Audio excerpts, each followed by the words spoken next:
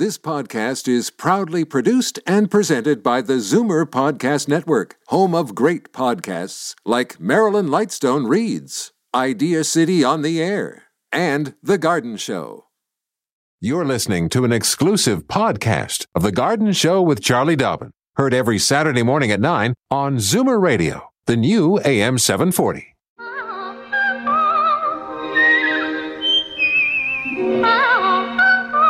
Welcome, friend, to our weekly garden party. We hope you brought along your questions because it's time to dish the dirt. On The Garden Show with Charlie Dobbin, exclusively on Zoomer Radio.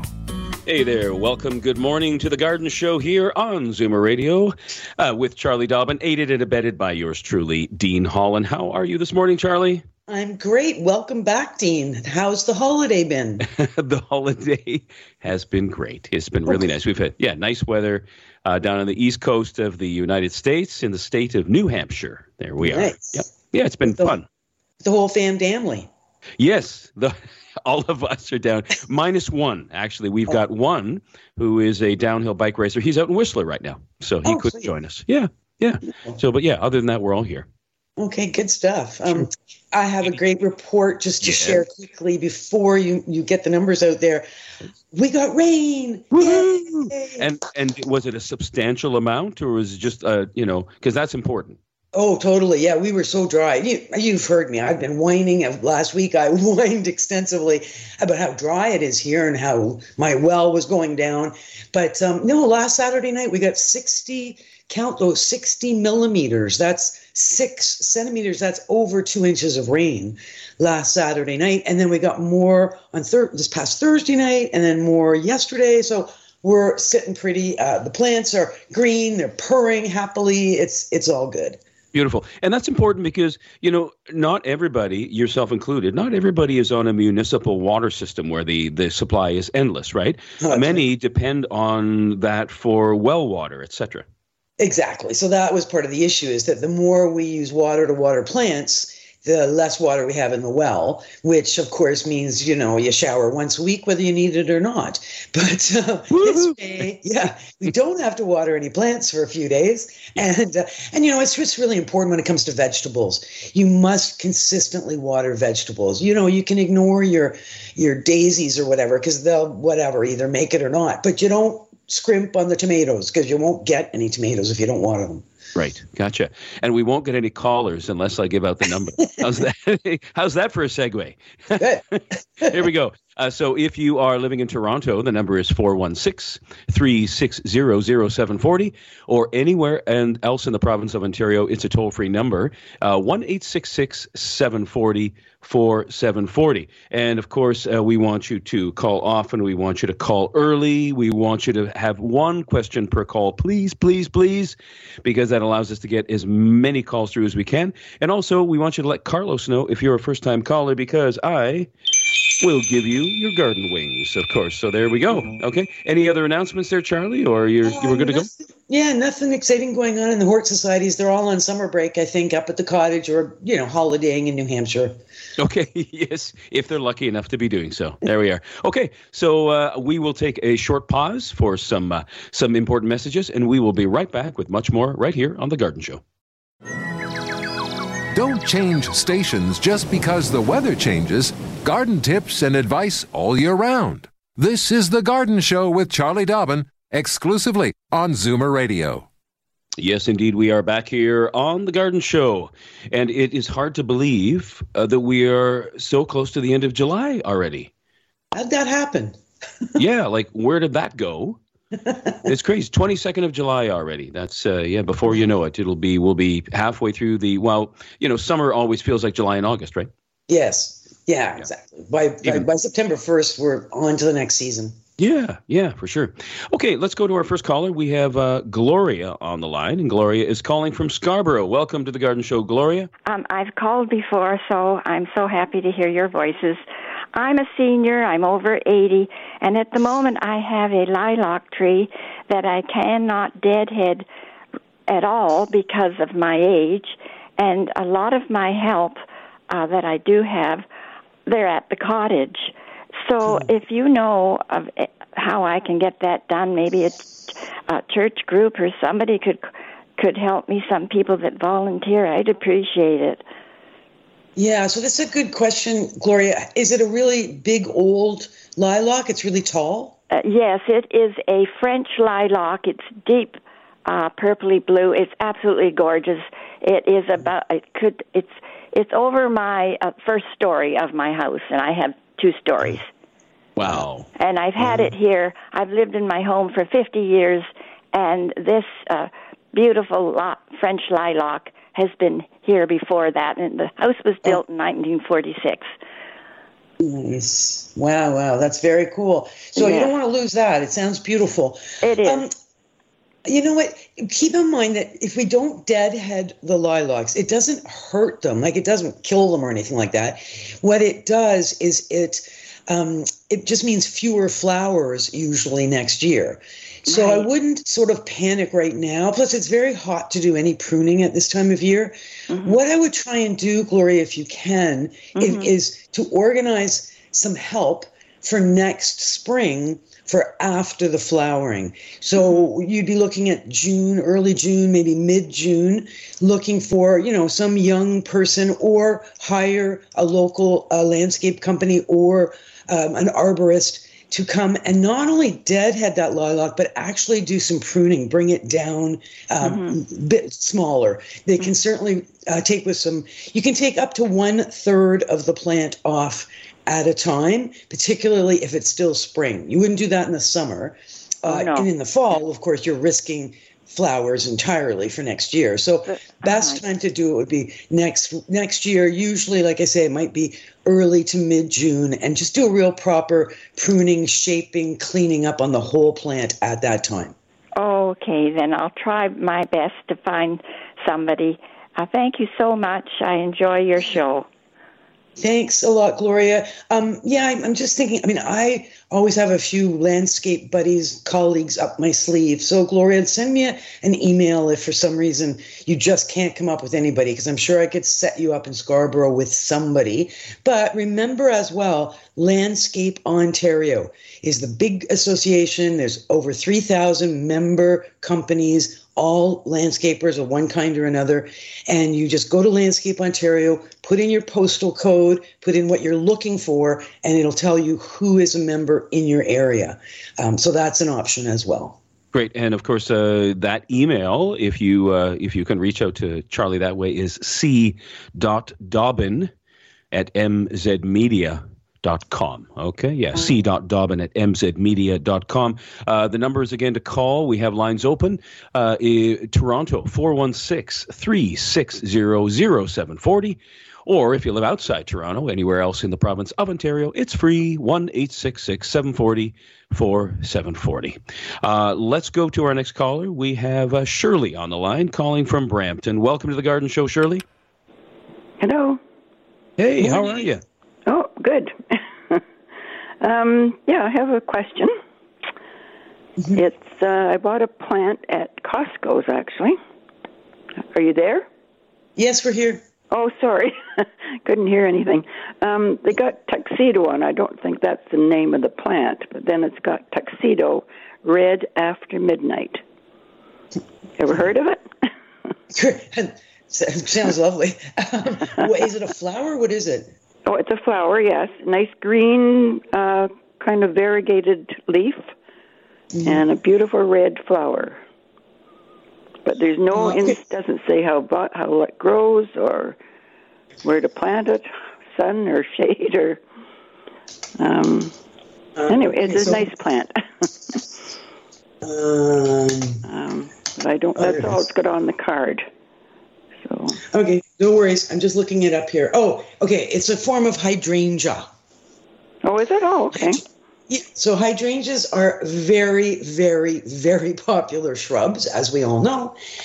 So this particular one, what's special, of course, is that it's supposed to be almost a dark, dark red. Yes. It is very sophisticated. It has almost black leaves. You said variegated? Well, kind of, yeah. But it is a dark green leaf.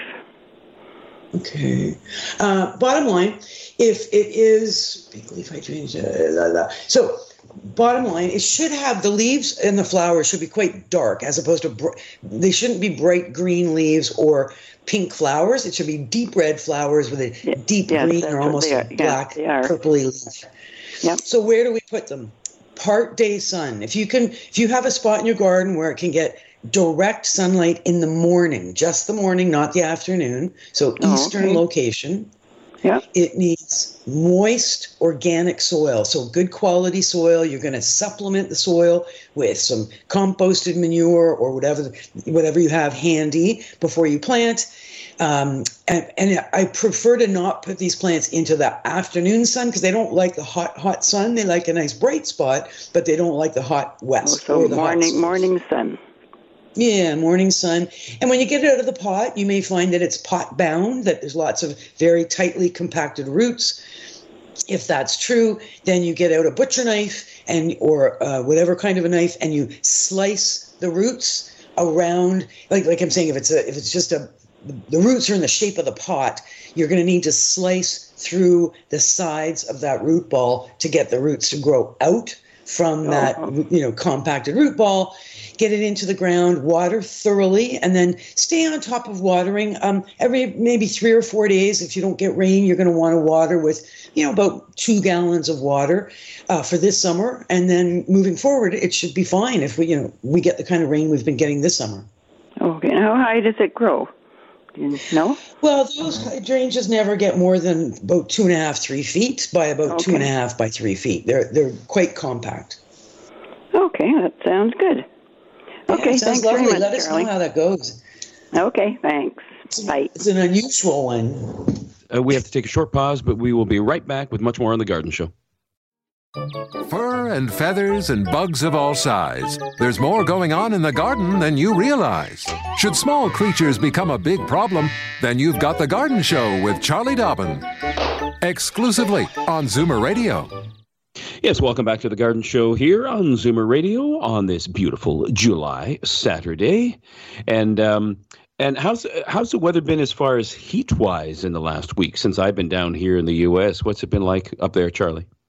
It was not, how it was really, really hot before you left? Mm-hmm. It's one of those kind of every day the temperatures were the mid to high 20s, but feeling like low 30s. Yes. Last week, it dropped down a few notches. So it was more like lower 20s, feeling like higher 20s. We actually went to the beach one day last week and didn't even go in the water because it wasn't hot enough to go into Lake Ontario versus the week before when, you just couldn't wait to jump in the water because it was so hot. So yeah, it's a cool down a bit, which again is good, better for the plants. So when it gets too hot, everything stops growing, right?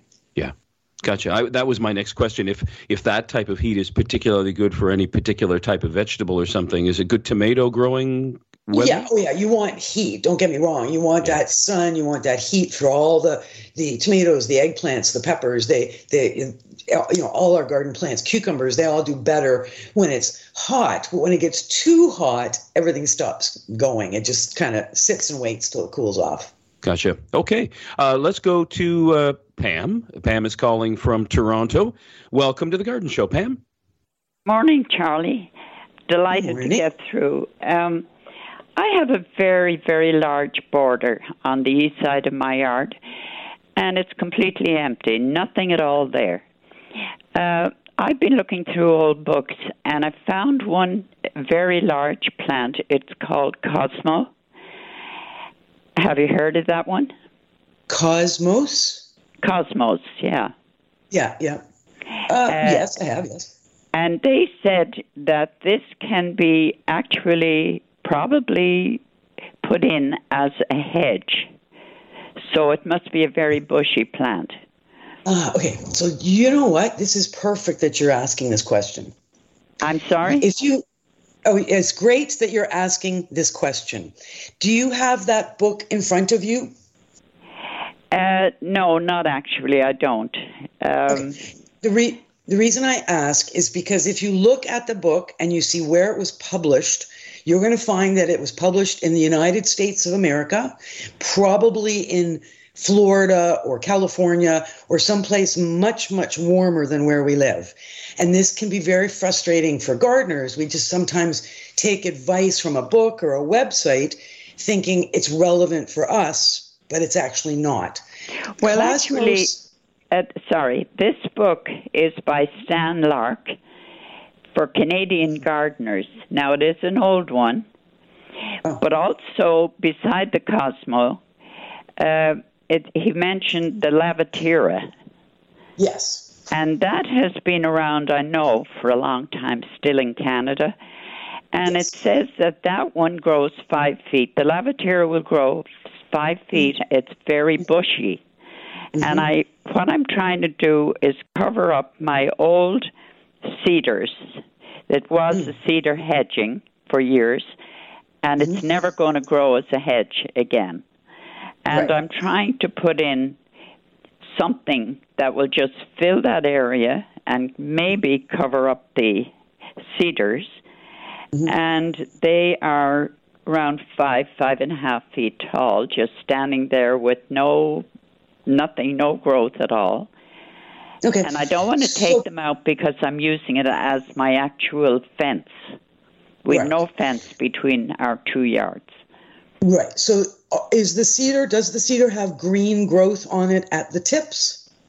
None whatsoever, no. So and I'm told it's not. They were actually swamp cedars. I phoned you one time about it before. Yeah. I worked on it the way you told me to, but I'm told that they're not going to ever grow as a hedge again. Okay. So the two plants you mentioned, Cosmos and Lavatera, both of those can work for you if you said it's in the east side of your house. So both those plants, in order to thrive and grow tall and bushy and provide flowers, they need a minimum of 6 hours of direct sunlight every day. Yes. Both of them are annual plants. So what that means is that they will die in the winter.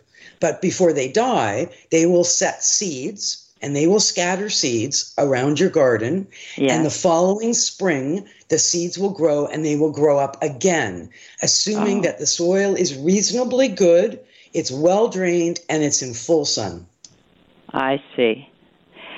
But you think maybe I should try one or the other of those two?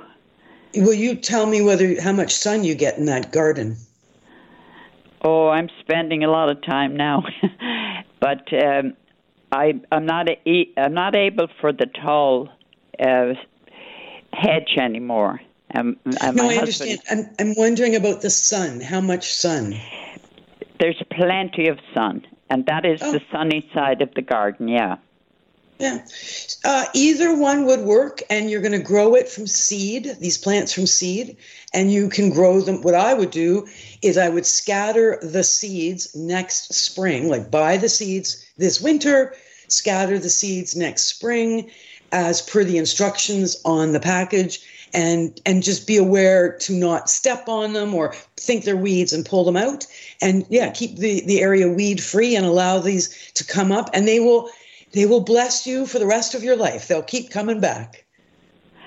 So there's nothing like I thought I could sow the seed this fall, maybe November or October, November.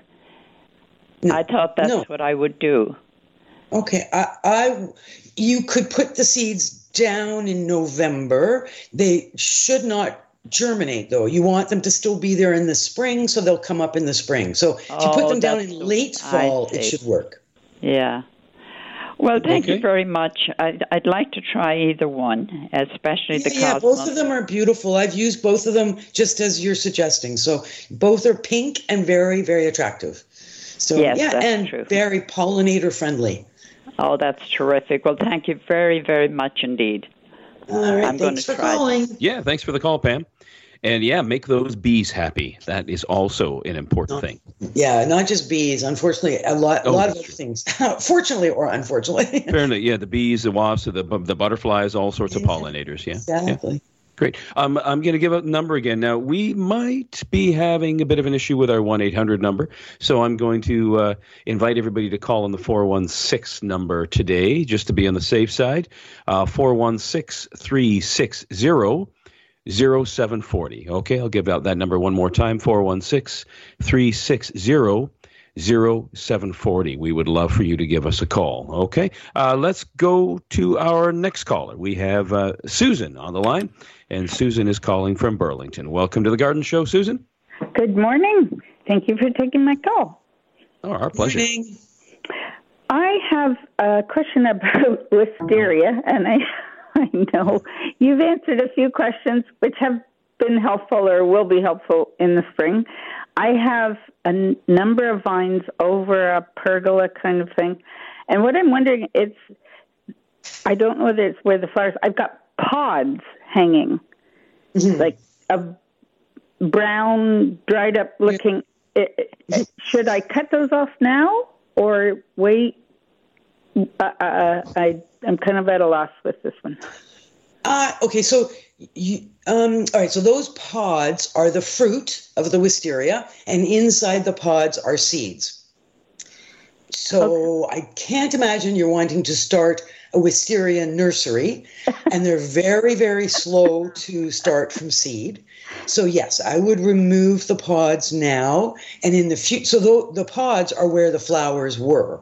So next year, after the blooming, just be aware of what's going on there and deadhead or remove the spent flowers before the pods are set. The plant does put a lot of energy into creating the seeds, and if you prefer that the energy goes into flower buds or just roots and leaves, etc., for next year, that's an option. But yes, certainly I would remove them. Okay, that's great. I must admit I have had this wisteria for about 5 years, and I didn't realize it was supposed to be pruned. So it's kind of, I really don't know where to start, but I will go to the reference materials you suggested and try and figure that out next spring. Yeah, I think it's spring, right, sure. When I prune it? Thanks for calling, Susan. Yeah, no, I get you. With every wisteria that goes out the door, there needs to be a tag attached to it saying, see pruning information at the following website or whatever. Just because you're right. I don't think people always realize what a very brutish kind of a plant a wisteria is. As beautiful as it is, it's also a brute. Yeah. Well, at least it's holding its own against the goatweed that's taking over my garden. So. Oh, there you go. It will. Yep. It'll outgrow the goatweed for sure. Okay. Thank you. Thanks for the call there, Susan. Charlie, can we talk, actually in line with that, can we talk a little bit about deadheading? Sure. Because, when is it scattered throughout the year? Is there a specific, should we wait till the fall, or is it different times for different plants? No, you're absolutely right. Different times for different plants. So it depends on the plant. I mean, when we were just talking about deadheading that lilac with Gloria off the top of the show, that's an example of a flowering shrub. And when the flowers are finished, we remove the finished flowers, and we call that deadheading. At this time of year, there's not a lot of shrubbery that we're deadheading, but what there is a lot of perennials. For example, in my garden right now, I have salvia that bloomed beautifully 3 weeks ago. And if I deadhead it, so if I follow the stems that have the flower, where the flowers used to be, right back to the base of the plant and cut off right at the base, it's actually quite a chunk of material that comes out, they will flower again. But if I don't deadhead, then they will just sit there as they're sitting there now. So deadheading with the perennials has the added bonus of causing more flowers to form. Many of us grow and love echinacea. Lovely, so many beautiful colors out there now. I mean, there's the traditional pink, but there's purples and oranges and yellows and reds. So again, if you deadhead your echinacea, you'll get more flowers. I have coreopsis. Coreopsis is a very bountiful yellow, almost a wild child of a plant that when it blooms, it's like, knock your socks off. But once it's done blooming, it's not very pretty. And I get out my hedge shears and I just shear it right down. And before you know it, it's growing green and more flowers. So it is a really, if you're looking for chores to do and it's not too hot to be outside, and there's, you're done, you're tired of pulling weeds or whatever the case may be, think about deadheading just as a way to encourage the garden to look better and also provide more flowers. Sweet. And deadheading sounds to me like a rather zen kind of thing. Grab a coffee and just gently go outside and just deadhead flowers on a nice quiet morning. Exactly. Work your way through the garden. And you're right. The morning is the best time to do it because it is quiet. The birds are singing and, the temperatures are reasonable. It is a very nice way. And of course, you're collecting all this material that's going to go into your composter. So it's, got that as well. Beautiful. Okay, let's go to our next caller. We have John on the line. He is calling from Mississauga. Welcome to the Garden Show, John. Good morning, Dean. Good morning, Charlie. Good morning. Morning. I'm calling you regarding spraying my fruit trees. Obviously, I did the dormant oil twice. I sprayed a couple of weeks ago with oil, baking soda, and soap. Okay. First of all, is that effective? Well, what have you found? What were you spraying for? Well, to be honest with you, I don't really know because the leaves are fine. But as I sent you an email last year regarding the Red Delicious. They had bugs in them, whatever. The Macintosh didn't, which is in the same tree. But again, I just sprayed it because there's nothing else I can spray with, right? Right. So what's your thing about it? Okay, good question. I know it's funny.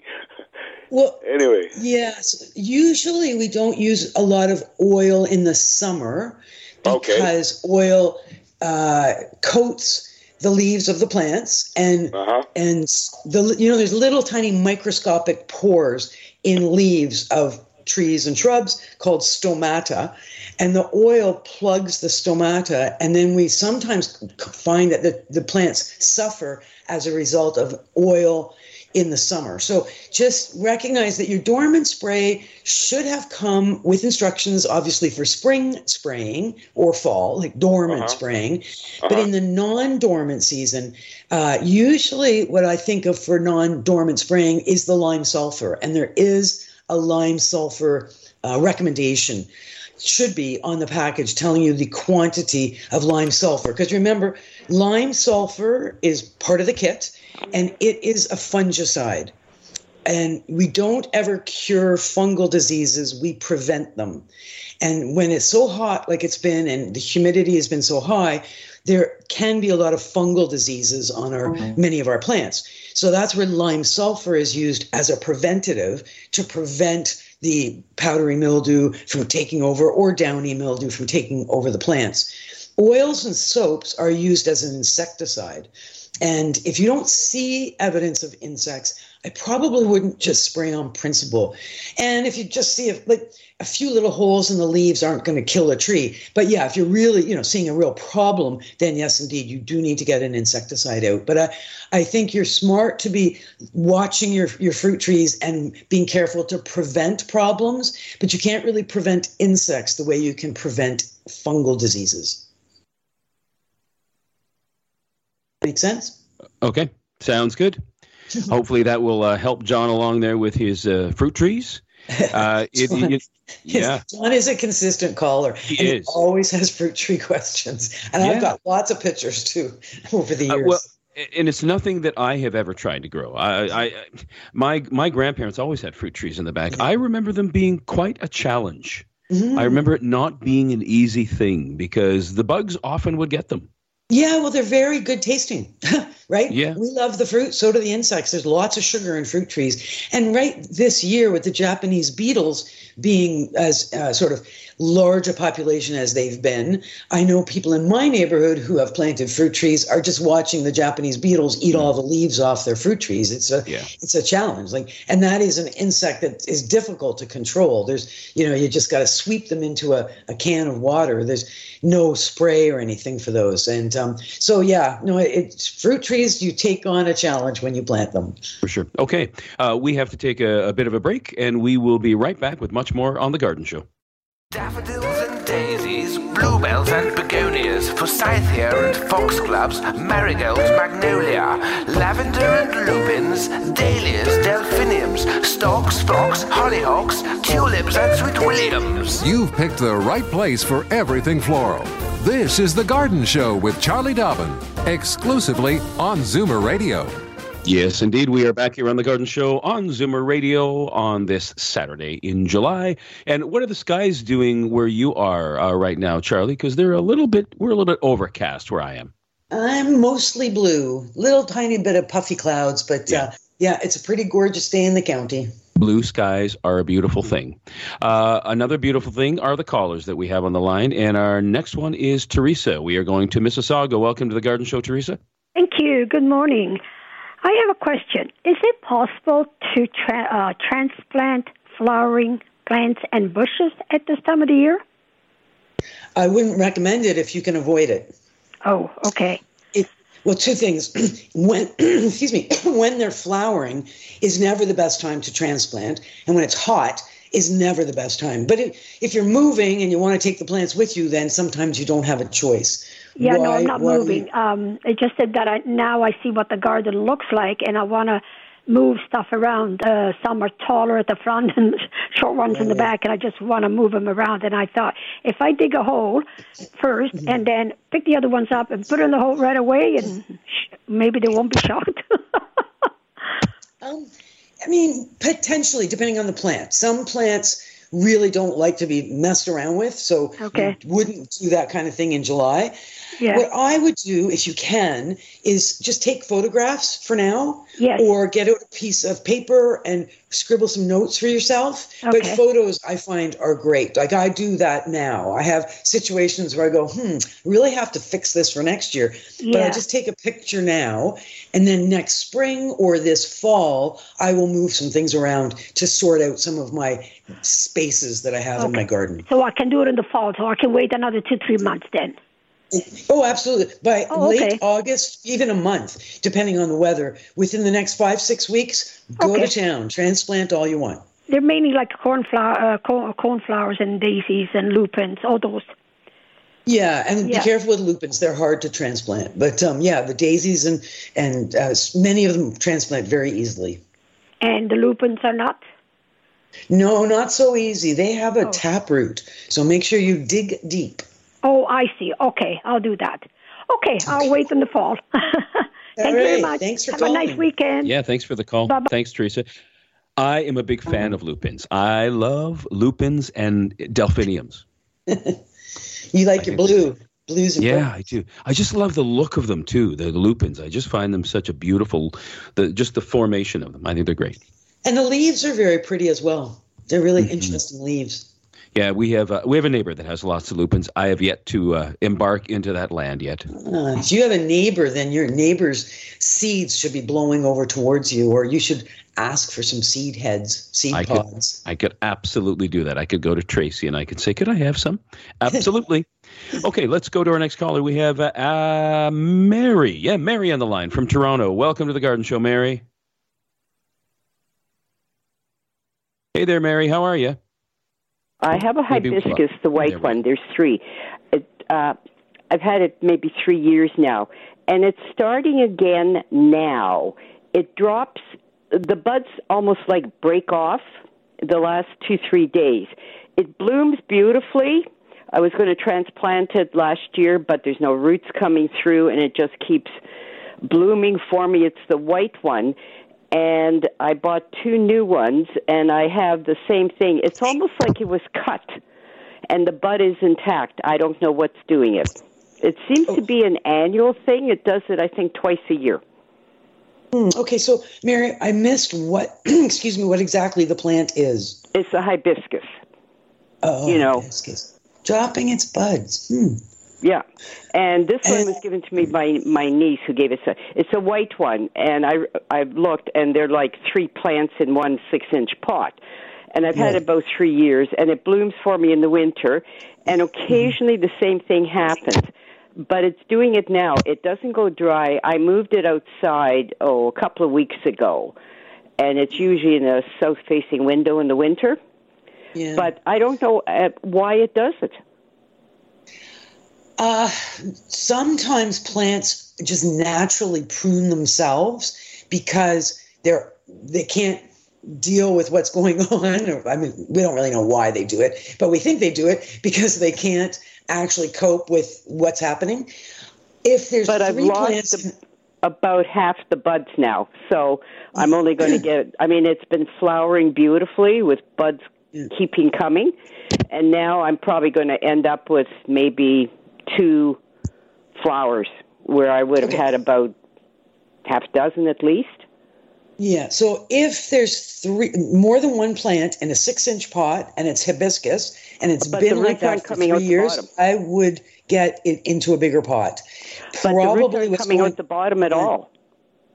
Okay, but nevertheless, I would still just pull it out of the pot and take a look. I think you're going to find there's an awful lot of roots in there. So I would just pull the pot off and take a look. If indeed I am correct and there's an awful lot of roots, then I would trim off a bunch of roots and I would get it into an 8-inch pot with fresh potting soil, and I think you'll find the buds will stop dropping. Okay, I'll give that a shot. As I say, it takes a lot of water. It's always. I find the other 2 hibiscus as well are very thirsty plants. Is that true? Yes, that is true. Yeah. So they get their less water. Soil in the pot, the more water you have to give. Right. Okay. So you won't have to water as often if you get it into a bigger pot with some more soil. Okay, I'll give it a shot. Thank you very much for your help. Love your show. Thank you. Thanks for calling. Sounds beautiful to me. You have said something a couple of times today that never occurred to me, and that is, I guess, is it a stimulating the roots by trimming? You said that sharp knife earlier. Is it to stimulate them? Because I've never done that. I've taken stuff out and just put it right in the new pot. Okay, and that can work, but if it's a pot-bound plant, the roots will start to grow in a spiral around the inside of the pot. Gotcha. If you take that plant with the spiral roots and you put it into a bigger pot or you put it into the ground, what happens is the roots keep growing in that spiral. They will not grow out. And eventually the plant will commit suicide because it strangles itself with those spiral roots. We call those girdling roots. So we don't want that. So we always want to make sure that the roots are heading to the outside of the pot and away from the plant, not round and round or into the center. Look at that. Just like the listeners, I keep learning every time I do one of these shows with you. There you go. Okay, time for us to take a break, but we will be back with much more on The Garden Show. Don't change stations just because the weather changes. Garden tips and advice all year round. This is The Garden Show with Charlie Dobbin, exclusively on Zoomer Radio. Okay, we are back here for the final segment of this week's Garden Show, and we have Alice on the line, who's been patiently waiting. Welcome to The Garden Show, Alice, from North York. Good morning. I'm calling regarding a bay leaf plant that was given to me in the fall. I took it out this spring, and the leaves are dying on me. It's got 3 branches. One branch is completely dead, and the other one is on the way. But it came through the winter okay inside your house? Well, it was fine. Beautiful. Yeah, it's funny. And I took it out slowly. I take it out for a day, then bring it back in. Right. I had it in my front lawn veranda. It's very sunny from early morning till late in the evening. So now I put it in the backyard where there's a bit of shade right now, and it'll get sun later on. Right, which might be a better idea. And it might just be a little too intense. I think of a bay leaf plant. It's a form of laurel, so Laurel. REL.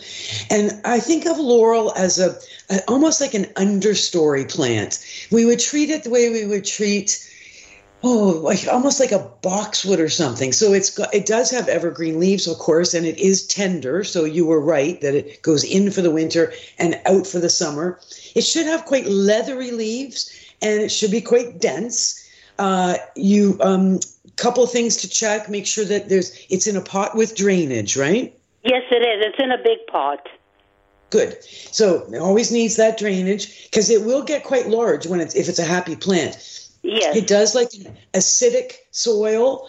It would never be a bad thing to spritz it with water when it's inside in the wintertime. But of course, when it's outside, we've got lots of humidity. Did you fertilize at all this spring? Yes, I did. Good. And don't over-fertilize. Once a month is all you're going to fertilize, and you'll stop fertilizing in August.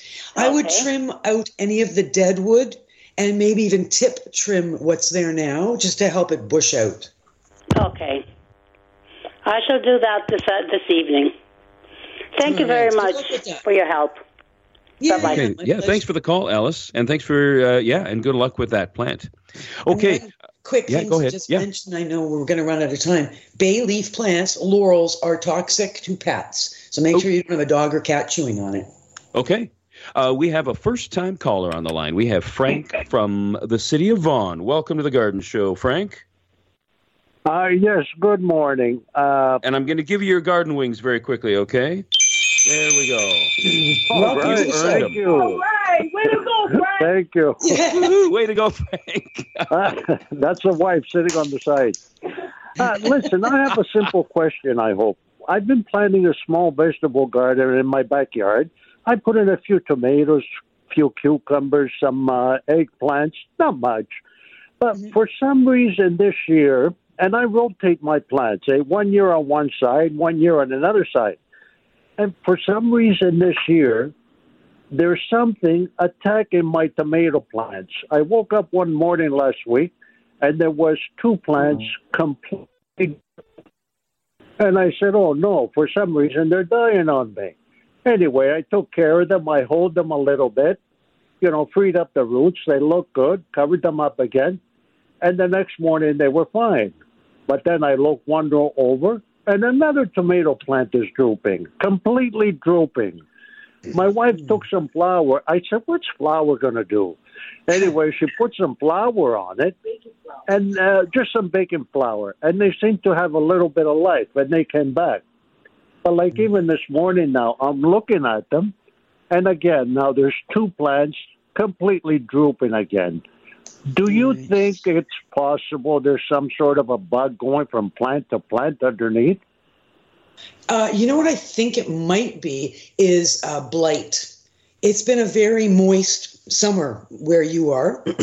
And are these plants, is your vegetable garden in full sun, like 6 hours of sun every day? It's in sun at least 6 hours, yes. Okay, that's good. And when you talk about rotating your plants, remember that tomatoes, peppers, and eggplants are all the same family. So when we rotate our plants in our gardens, vegetable plants, we rotate by family. So if you plant tomatoes and eggplants opposite and then switch the 2 the next year, you haven't truly rotated because it's the same family, the same issues. So that's just something to keep in mind as well. With the amount of moisture we've had, you likely have a bit of a blight happening. Are the leaves showing some green or spots or brown on them? Well, no, they are green, Charlie, but like I said, completely drooping. Drooping. Too much water? Are they just soggy, or are they too much water? No, I don't think so, because I always follow the water restrictions here. And they say every second day we could water, but sometimes I even wait 3 days to water. I touch the soil underneath, and if it's damp, I don't give them any water. Okay, that's good. That's the right thing to do. So I don't know if it's Mother Nature giving us too much water lately, maybe. No. So, listen, Frank, we have to go because the show's almost over, but I will mention that there are some tomato varieties that are susceptible to something called verticillium wilt. So you might want, or fusarium wilt. You might want to look that up and double check what varieties you're growing. And if that's the case, then think about changing up your varieties for next year. But I got to let you go. Thanks so much, Frank. Thanks for the call. Don't be a stranger. Thanks, Dean. Thanks, Carlos. It was a delight to spend this time with you, Charlie. Have a great week. You too. See you all again next week. This has been an exclusive podcast of The Garden Show with Charlie Dobbin. Heard every Saturday morning at 9 on Zoomer Radio, the new AM 740. This podcast is proudly produced and presented by the Zoomer Podcast Network, home of great podcasts like Marilyn Lightstone Reads, Idea City on the Air, and The Garden Show.